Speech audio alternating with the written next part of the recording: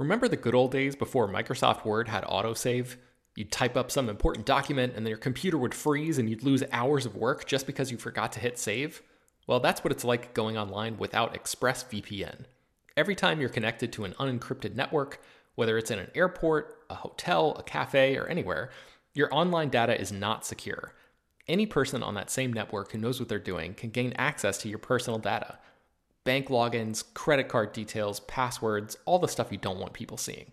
Unfortunately, hacking has become much easier than it used to be. People don't even have to be exceptionally skilled to do it, and there's a lot of money to be made by selling your information on the dark web. ExpressVPN stops hackers from stealing your data by creating a secure, encrypted tunnel between your device and the internet. It's incredibly easy to use. Once the app is running, you literally click one button to get protected. And it works on your phone, laptop, tablet, and more, so you can stay protected on the go. I've been using ExpressVPN for a little while now, and I can rest easy knowing my info is safe and secure. I've heard horror stories of people who've been hacked, and it sounds like a massive pain to try to get any resolution in the aftermath, so I am not interested in finding out what that process is like. Secure your online data today by visiting expressvpn.com/film. That's expressvpn.com//film. And you can get an extra 3 months free. expressvpn.com//film. This show is sponsored by BetterHelp. This year has gone by incredibly quickly, but it's always nice to pause and take stock. What's something you're proud of in 2024 so far? What's something you still want to accomplish this year? I know I'm guilty of falling into a routine and not always thinking about the bigger picture.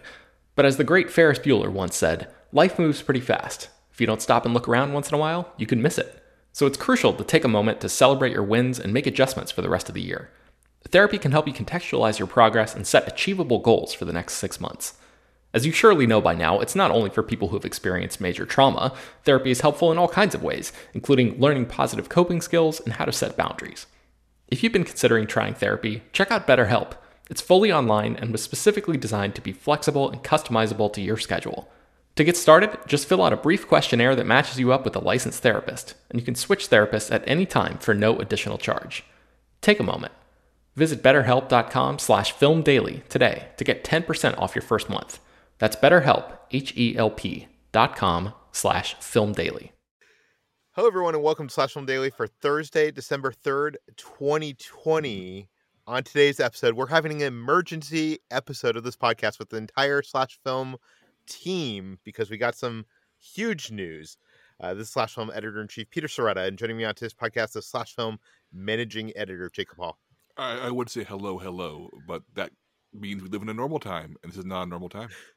Yeah. Weekend editor Brad Oman. Hey, that's me, and I'm dying. Senior editor Ben Pearson. Hey, what's going on? And I don't have a cool update to my normal thing. Writer Huatran Bui. Hey, everyone, in this changed world. And Chris Evangelista. I'm not doing a different thing. Let's just get this rolling. Classic Chris. Okay, before we get into this, this is huge news. I venture to say, I know, Ben, you said it was the biggest movie news story of the year. I think this might be the biggest film industry news story of the decade. Is it? Well, let's see. Disney bought Lucasfilm, Disney buying 20th Century Fox. I mean, there are some big contenders. I guess it would be in the top 5, it seems like. But I don't know how you would judge if it's the number one overall. Ben, what is it? What is it, Ben? Oh, the actual news that we're here to discuss? Is that what you're talking about, Jacob? Yeah, I don't think we actually mentioned why we're doing this. Yeah, why are we here, Ben? Yes, so as you probably read in the title of your podcast player in the episode, Warner Brothers is premiering its entire 2021 slate on HBO Max and in theaters simultaneously. So this is just, a few days or weeks after they decided to do the same thing with Wonder Woman 1984 pretty recently. They said on Christmas Day that movie is going to be coming to theaters and playing on HBO Max. It was a very big deal because it was the first major, huge budget superhero movie that is going to be sort of debuting day and date in theaters and on a streaming service. HBO Max subscribers will not have to pay any extra for it. So that was a big deal. And then that same rule will apply here. So HBO Max subscribers will not have to pay an extra dime to see any of the movies that are coming out through Warner Brothers next year, which I believe is something like 17 movies. And there are some pretty big ones in here. Yeah, so but HBO is going to be moving like the big ones, like the really important films. They're going to move that to 2022, and this is going to be like the smaller ones, right? No, absolutely not, Peter. We're talking some big movies, and they actually sent out this big press release, and I'll just read the list of movies that they're talking about. And I guess these are the films that are expected to be included. I guess there's a chance that a couple of these might be shifted if, they're not completed in time or something. But as of right now, these are the movies that we're talking about. The Little Things, Judas and the Black Messiah, Tom and Jerry, Godzilla vs. Kong, Mortal Kombat, Those Who Wish Me Dead, The Conjuring, The Devil Made Me Do It, In the Heights, Space Jam: A New Legacy, The Suicide Squad, Reminiscence, Malignant, Dune, The Many Saints of Newark, King Richard, Cry Macho, and The Matrix 4. So yeah, there are some pretty massive movies in here, arguably a few that would have been potentially billion-dollar grossers. And obviously this is just, Warner Media and AT&T's biggest play to get people to subscribe to HBO Max. I think, we were talking about this in the Slack as this news was breaking, and Chris was saying this instantly makes HBO Max a sort of must-have streaming service. This is a decision that really vaults it up there next to Netflix and Disney Plus in my mind.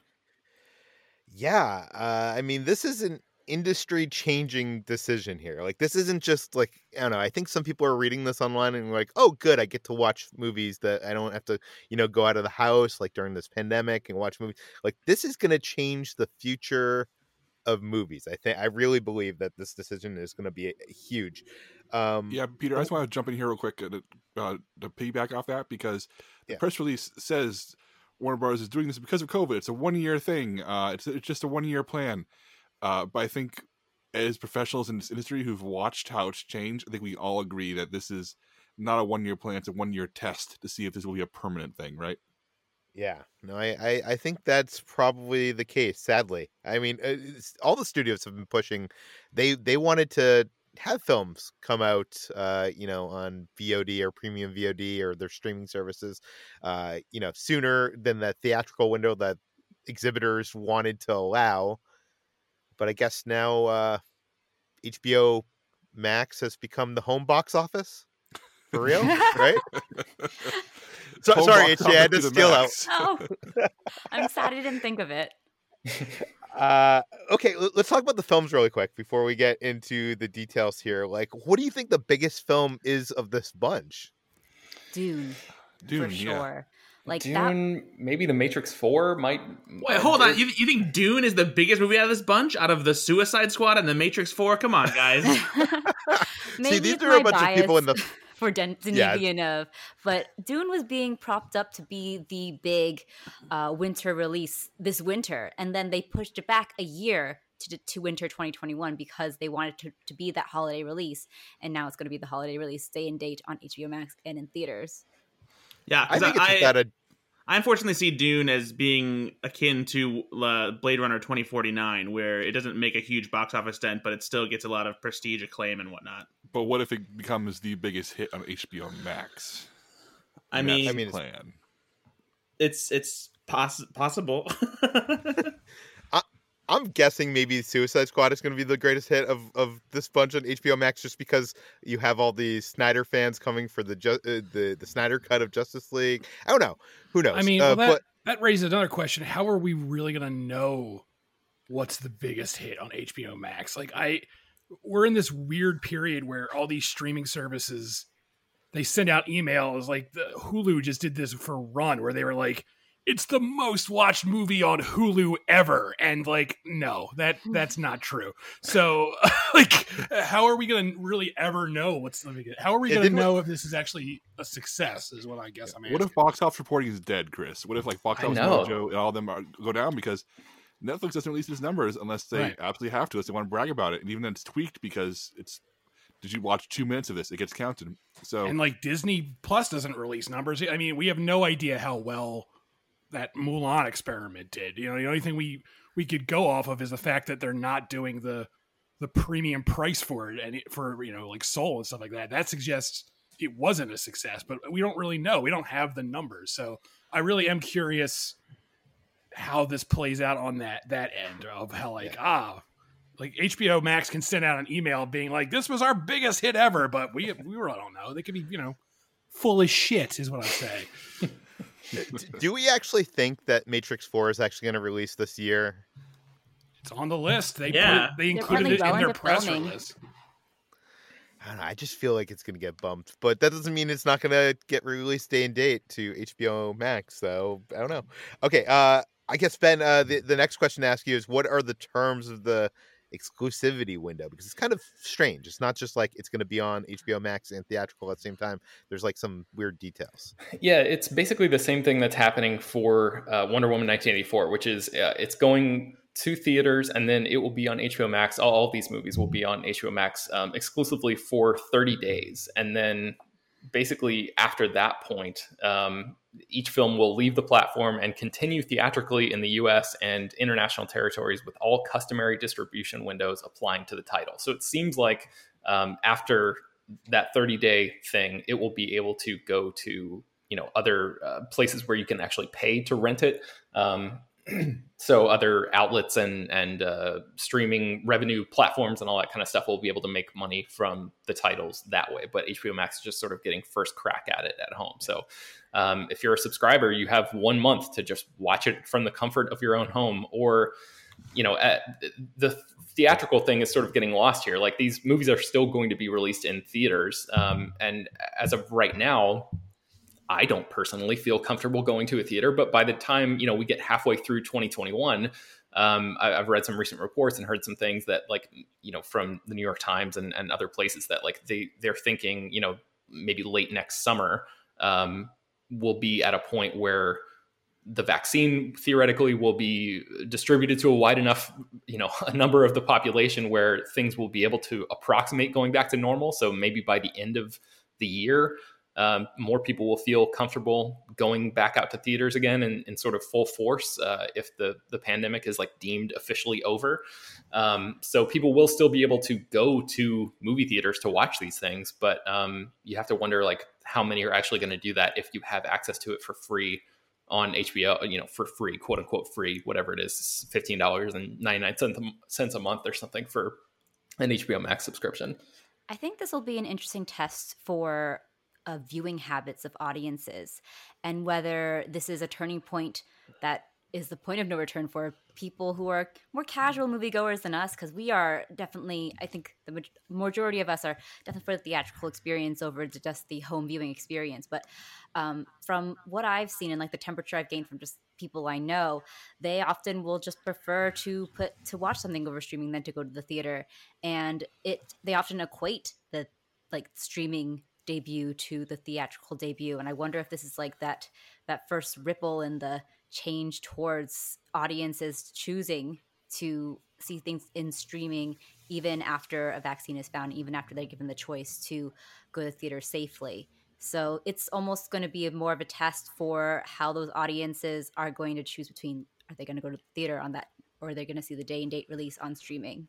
Yeah, I think this is a really interesting divide, because I'm fortunate enough to live in a community that's always had really excellent theatrical exhibition. I've had options and theaters where I've enjoyed going, where I've enjoyed seeing movies with an audience, where the actual exhibition was handled well. And I think for a lot of people, I think Chris on his podcast speak to this. Chris tends to have a miserable time at the movie theater because it's been devalued so much. AMC and Regal and the major chains have really lost their luster, and they've driven people to not want to go there.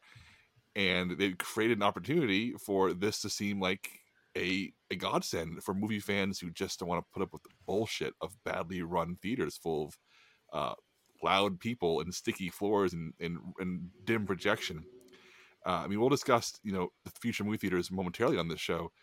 But to me, it really feels like, depending on whether this is a great thing or the end of an important cornerstone of culture, depends on how badly bitten you've been by your local theaters.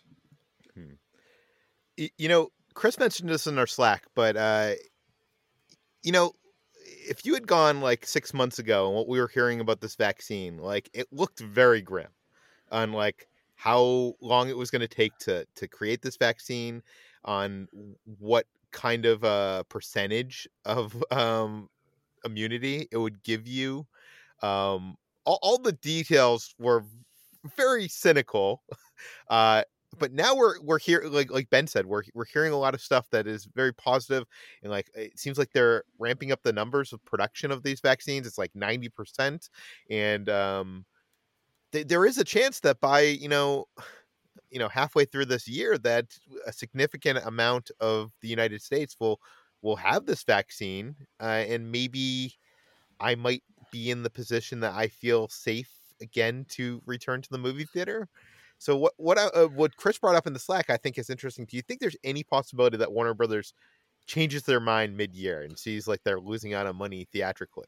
I don't think so, because they're already releasing them all in theaters no matter what. So why pull back the option of offering it on HBO Max when what they really want to do absolutely is test this out? And I think, like HT said, they really want to see what audiences do when, especially later in the year, when they're given the choice to either see it in theaters safely again or just stay at home. And I think that what we'll likely find is that we'll see audiences going to the movies for big event movies, the blockbusters, and they'll probably stay home more frequently for mid-budget movies, prestige dramas, indies, things like that. And so I think that's where the big shift will come from this. And I think HBO or Warner Brothers and HBO Max, they just want to see if that's the case. And if it does, like, that's where the big overall change in the industry is going to come from. Yeah, Peter, I want to mention real quick, Kyle Buchanan, who is a reporter for the New York Times. He's very smart and writes a lot of good stuff about the film world. He tweeted, if HBO Max is such a corporate priority that the company will utterly torpedo their theatrical slate and the potential future of moviegoing just to shore it up, this is not a quote-unquote one-year plan. This is the plan. Millions of consumers still don't understand the difference between HBO Max and HBO. And because of that marketing snafu, an entire conglomerate has now blown up the future of movies. So I feel like that sort of piggybacks off of what Brad was talking about there. I think this is, this is not just that unique 1 year plan. I think this is really going to be something that they're obviously putting a lot of resources and a lot of backing into. No, I think I was being facetious with that question, because I think like once you make this announcement, you can't go back on it, right? Because you're committing subscribers to a thing that you're marketing. You're marketing that these films are going to be on there. So I don't think they can pull back, even if they wanted to. If it turned out this experiment didn't work, which I don't think is going to be the case. I do think it's interesting that that exclusivity window that you talked about, Ben, that 1 month, that seems to be because they have all these pre-existing deals for like rental and home video releases. And it seems so strange to me that they were able to get out of these pre-existing deals with theater chains, but they weren't able to get out of the pre-existing deals with like iTunes or something. Because theaters aren't in a position to negotiate. They're in a position to die now or die later. Yeah, I wonder if it really is as simple as that. That's interesting. Yeah. I do have one quick question, just for everybody. Let's make a bet. Let's all make some wagers. How many days from now does the Roku HBO Max deal close? We finally get HBO Max on Roku, which I've been waiting for a while now. I've been using on my TV cable box instead of on my Roku. I say it happens before Wonder Woman 1984. Yeah, I definitely think they'll, especially now because like Roku has like no bargaining chips at this point. It's like, hi, we have all the movies. They're gonna be like, oh, all right. And they're gonna finally give in. Maybe this was just a long game by HBO Max to finally get on Roku. Roku's lost this one. There's no way that they're gonna have to give it. Like I feel like HBO at this point is like whatever they wanted, they're like raising the price now. Do you know what I mean? They're like, oh, you should have done it for what we wanted before. Now I want it on PlayStation 5 and on Roku, which are the two devices I use most often. I have to switch to my damn cable box to use HBO Max, and that's not. Oh, HBO Max, why? I can sense that frustration. The only thing I turn my cable box on is for HBO goddamn Max. I honestly didn't realize that the Roku was such a big thing, because to me it feels like the Walmart of streaming devices. Well, you know why? Because everyone has it. Yeah, I mean, and it's because it's cheaper than the rest of the options. But like, I've just always liked the preferred Apple TV. Yeah, I very much prefer Apple TV, but I know a lot of people do not like Apple TV because of the remote. But that said, you can use other remotes with it. You don't have to use that. You can? Remote. I mean, yeah, you can program like But Peter, when I turn on my universal TV, remote. when I turn on my TV, I'm immediately at a Roku menu. It's the first thing I see, and my apps are all there, all of them except for HBO fucking Max. Well, I feel for you, Jacob. But let's get out of the Roku territory and let's talk about the underlying thing. I think we're all here for. Does this ensure the death of movie theaters? I think is like what we're all worried about. Like I know Chris loves movies. And he doesn't like going to movie theaters because of the situation that you have, the situation of like AMC in his area. Yeah, people is the answer. I like theaters. I hate the people in the theaters. That's my problem. And I think you see this as like, oh, good, I get to stay home and I don't have to go to the theater to see these things. But I'm sure you don't want to see theaters die. Will this kill theaters, Chris? I don't think it will. I think... or maybe I'm saying I'm hoping. This is what I hope. I hope this, lights a fire under theaters' asses, and they're like, "Oh shit, we have to actually clean up our act," because for the last forever, really, theaters have been, like, we're the only game in town. You got to play by our rules, and now they have, a reason to worry. It's like, oh shit, we have to try. That's what they have to do. They have to actually start trying, because if theaters can get their act together, if theaters can give people a reason to go to them, give us an excuse to leave our houses, to get, go out and go into a theater, they'll be fine. But they have to actually, put the effort into there. It can't just be, But effort costs money, and now they're in the position where they're probably not going to be getting even a like 10th of a fraction of what they were getting. Well, I think what we're going to see is a lot of, especially now that I forget what's the name of that law that it doesn't exist anymore. Oh, the Paramount Consent Decree? Right. I feel like because of that, we're going to see a lot more studios buying theaters because they can now, and theaters are going to become more niche and more boutique, and I don't think that's necessarily a bad thing, because I think if you give look, Alamo Drafthouse, they have a lot of behind the scene problems, but their formula is a good formula, and the movie going formula, it inspires people to actually want to go there. So if other theaters can zero in on doing something like that, I'm not saying like the same exact model, but being a place that feels like cool to go to, like, I'm going to the theater, this is cool, like people will go to that. But until they do that, people are going to have this option of like, I can just stay the hell home and watch this, why would I go out? So I guess my answer is I don't want it to kill theaters, but I also want it to inspire theaters to get their shit together. Yeah, I know that Chris's favorite uncle, one Steven Spielberg, about 10 years ago, was doing this very honest interview where he talked about how he doesn't see theaters surviving as they are, and how he said it'll become a Broadway situation. You'd pay $50 to $70 to go see the massive release, and you'd see the new stuff at home. I remember covering this years and years ago, not on Slashfilm. This is way before I was even a writer on Slashfilm, let alone an editor. I'm thinking, man, it'll be crazy if this comes to pass. I don't think it's going to happen, and I think he really saw the future here. I don't see how, if this works, if WB doubles down on this and other studios follow suit, I don't see how Regal and AMC, who are built to cram as many people as possible into a room and have teenagers run projectors poorly and sell lots of popcorn, I don't see how that business model works. I don't see how it survives. I don't see how it thrives. I think Chris is right. The Drafthouse model, is the way to go. That, as somebody who lives in Austin, and that's where I see all my movies before the pandemic, the idea of good food, good drinks, strict no talking rules, seating that does not feel like you're like crammed like in like sardines, an experience that feels unique and special.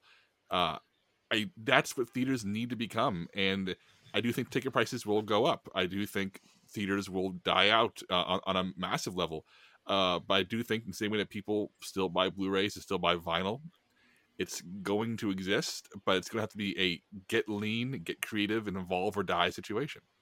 Yeah, I think that's absolutely what it's about. And like, obviously, I may be a little more inclined to go to theaters than your average, audience member. But like, I live here in the Midwest, and we don't have Alamo Draft Houses out here. We have some theaters that do similar operations, but they're not nearly as plentiful as they are, in big metropolitan areas. Even in Chicago, the dine-in theaters, there's only a handful of them.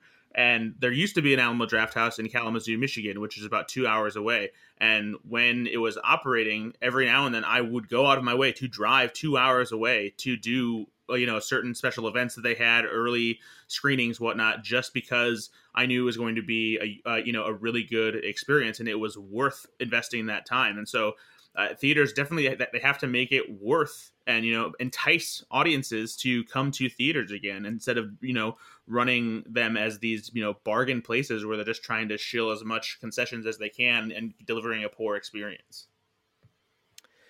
Okay. We should move on. Let's talk about, I guess, okay. Ben, you read that quote from New York Times, I think it was, that like basically saying that this is not something that's temporary for the coronavirus, that this is a test, that Warner Brothers wants to see how this goes because this could be the future of movies. Like now that they do this, like, is there any way to put the genie back in the bottle for 2022 if they even wanted to? Man, I don't know. That's a really tough question. And I've seen a lot of people on Twitter saying like, oh, this is definitely a temporary thing. I don't know how everybody is so sure about these guesses when everything in the entertainment world has been so, wildly fluctuating this year. But it seems to be split down the middle from my Twitter feed anyway, of people saying, this is definitely the way of the future now. And then other people saying, this is just a temporary measure. And I personally just find it really, really hard to imagine a scenario where Warner Media is able to, give people this thing, this life that they never had on a silver platter, and then let them gorge on it for a year. And then, once January 1st, 2022 rolls around, just whip it back away from them and, say, no, never again. Like, this is not going to happen. I feel like the genie's out of the bottle. It's going to be really, really, really hard for them to go back to the way it was. And I don't know. I mean, we can have this conversation. I'm sure we will have this conversation over the next few years about whether or not that's a good thing for the industry. But I think they've really like planted their feet here and made a decision that I think is going to have very, very long lasting ramifications. Yeah, I can't imagine that Universal's not having meetings right now about putting their slate on Peacock. Trying to fall. I can't imagine every studio in town is having this meeting right now, and they're all discussing it, and it's all going to happen.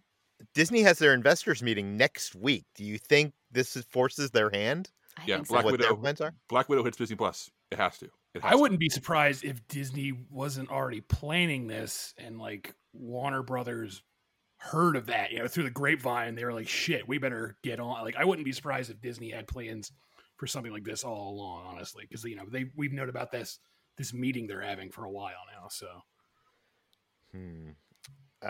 okay. What does this mean for? Let's go into the weeds a little bit. Warner Brothers has this big relationship with Christopher Nolan. Christopher Nolan has been a big proponent of the theatrical experience. He pushed for Tenet to be a theatrical release, and Warner Brothers I think there's some tension there of how Warner Brothers actually handled that. But now with Warner Brothers committing to this next year of putting theatrical day and date on HBO Max, will that make Christopher Nolan go elsewhere? It doesn't even matter, actually. I don't know. This is one of the big relationships. I mean, there are so few modern filmmakers who are so tied to one studio. I mean, there are a handful, but you always hear stories about how, certain studios will bend over backwards for certain filmmakers, and when that breaks, when it doesn't happen, it's usually a big deal. I still think back to Martin Scorsese taking a punch of Netflix and then Apple after Paramount wouldn't help him out. I mean, these relationships, when they do break down, really do feel like big news. And Nolan being one of the few filmmakers whose name alone can sell tickets, makes this a really interesting point, because like it's also about like Quentin Tarantino. Right now, he made his last movie with Sony. Sony doesn't have a major stake in the streaming wars yet, but what if it did? How would he react? I think this is a really interesting, good question, and one that I think we should be talking about, and one that I don't have a good answer to, but I just wanted to lay this groundwork because it's on my brain too. Yeah, I just don't even know where he can go. Right? Like, what is a studio that can fund the projects at the level that he wants? He wants to make these big movies. Like, he can't go to Disney because Disney's likely going to be doing the same thing, right? And you probably wouldn't go to Universal either because they're on the verge. They have that window, theatrical exhibition window with a deal with AMC, but I feel like they're on the verge of leaning more towards streaming, especially with Peacock. So I wonder if he'll just go where the money is and go directly to Netflix or Apple TV Plus, like companies that have huge, deep pockets, and just sort of bite the bullet. And like, I wonder if I haven't read that new book. There's, what is it called? The Nolan Variances or something. There's like a new book that's out or coming out very soon that I've seen a lot of excerpts from making the rounds recently, where he participated in a bunch of interviews for this author. And I wonder if there might be some clues in there about his feeling toward all of this that we might be able to like gain some, read between the lines and get some subtext there that might help us answer this question. Just imagine Christopher Nolan spilling his tea all over himself when he psychically hears Ben refer to Netflix as an option for him. I can't imagine Nolan doing that unless Netflix or Apple TV like offered him a few months exclusivity in theaters, right?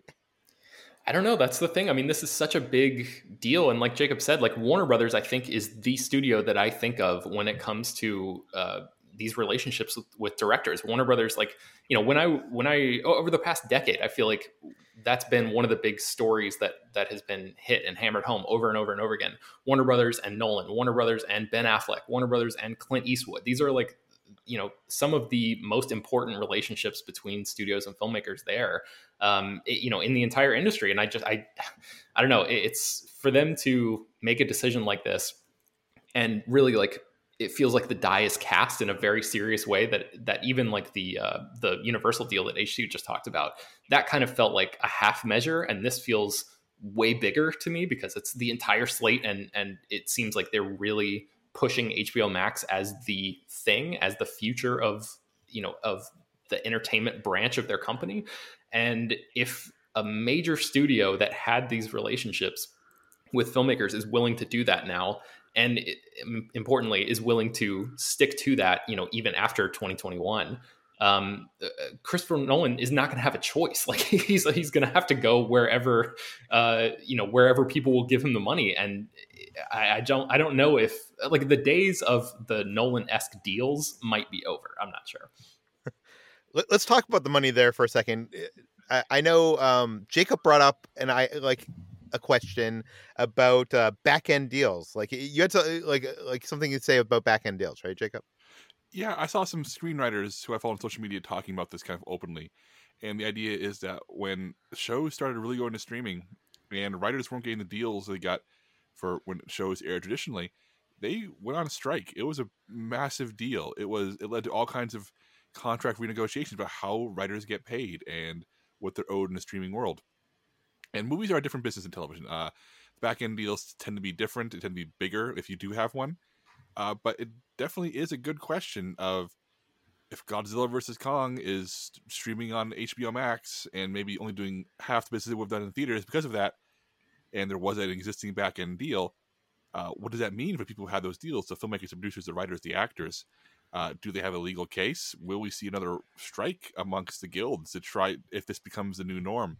Because this isn't just about us, how we watch movies. It's about how people make movies. Because the people who make movies have rights and deals built into their guilds and built into their workplace. This is going to fundamentally shift that if this becomes a new normal. And you'd think that they would have like went to these filmmakers and like negotiated this before this whole thing was announced. But I think we learned somewhere that Legendary learned about this for the first time when it got reported that their film, what is it, Godzilla vs. Kong? Yeah. Is going to be on HBO and theatrical. Like they didn't even know that. And they're, the producing partner for that film. That is a good question. Not just because these are pre-existing deals for these films, but it's also probably, I'm sure there must be clauses in there for the the circumstances that we're in, like a global pandemic. Well, I remember when the pandemic first hit and Trolls World Tour debuted at home. I remember writing a story about how Justin Timberlake and Anna Kendrick were like fighting for bonuses because they weren't told ahead of time about the release plan and how that was going to change. But now that people are aware of it, theoretically going to be aware of it going in, I wonder if the contracts will just be sort of reworked in advance to sort of factor all that kind of back end stuff in. And it really, like, kind of Chris was alluding to this earlier, like, not only how will we know whether something is as big of a hit on HBO Max as they claim it is, but like what is the definition of a success even anymore? Like, we'll still have the ability to check in on the theatrical numbers for whatever small percentage of people choose to go see the movies theatrically. But without HBO Max willingly dishing out, viewership numbers, I just wonder, like, will movies no longer be, the center point of culture in the way that they have been for so long? And that's been eroding over the past, 20 years anyway, as it's sort of given way to TV. But I just wonder if that erosion is going to continue or slide further in a pretty massive way now that we're not going to be able to be like, oh, this movie made whatever $1 billion. Like those kinds of monoculture events seem like it's going to be fewer and fewer opportunities for stuff like that. Yeah, I'm just thinking of 2 years ago at Comic-Con, Kevin Feige took the stage at the Marvel panel and announced there that Endgame became the biggest movie of all time. And I'm imagining all the newspaper ads where James Cameron congratulates so-and-so or Spielberg congratulates so-and-so on their movie being surpassed. And box office is not just industry inside stuff. How much a movie makes, the top 10 high-grossing films of all time, how that shifts, how you look at inflation, all this stuff has really crawled out of the niche of Hollywood accounting. It's become a touchstone for how we talk about how movies influence the culture. I mean, like it or not, Endgame made so much damn money, and you can see in literal writing on the wall and weekly box office reports, you can measure its cultural success. Same with, or lack thereof, with Avatar or with Lord of the Rings. And it's been such a useful tool for how we examine why things matter and how they ring true with people. And without that tool, the way we talk about culture starts to change. And maybe I'm an old man, but I don't like it. I mean, I'm guessing international box office is going to become more important than ever because this is only a domestic thing, right? Like, this isn't happening in like Canada. It's not happening overseas. Like, this is only the reason being is HBO Max has not rolled out internationally yet. So it's, I'm guessing, I mean, international box office is already important, especially, like China and stuff like that. But now it's going to become, I guess, even more important than ever for, those specific, reasons. I'm guessing, because, whenever we write up box office stories, we usually like, this is how much it did domestically, and here's what it did overseas. And now I guess it's just going to be lumped into like one big thing now, I guess. Like, are we overreacting in thinking that movie theaters might be dead? Because, like, as Chris points out, it's only the U.S. that this is basically happening in. Like, I know we are in the U.S., so that's where our focus primarily is. But, internationally, a lot of movie theaters are open. And internationally, these movies are going to play there, and they're still going to, it's still going to be a thing over there while it isn't here for 2020. Yeah, and I think the death of movie theaters, has been called several times before. It happened with TV, and it happened with VCRs, and it's continued. There's always some new technological innovation. People are like, oh, this is really going to hurt movie theaters. And granted, movie theater business has dropped over the years, but I don't think it's for a lack of interest in seeing movies in theaters. But again, as we talked about before, it's the lack of quality in the experience of going to theaters when you can have such a much more relaxing experience without people around you texting or talking or ruining it at home, where you don't have to worry about that. And so I think this is just the next step of evolution, and it will have some major impacts on the industry. But I just think that, saying that this is the death of the movie theaters is far too extreme, and it's way too early to tell. I think the biggest surprise to me this year in terms of how the movie industry is changing is I thought that we were going to get closer to that we're going to shrink that window in movies. We're going to go to premium VOD earlier. And it seems like we've completely cut premium VOD out of the equation. We've cut out home video. Like, movie studios have been making so much money off home video and premium VOD for, my entire lifetime.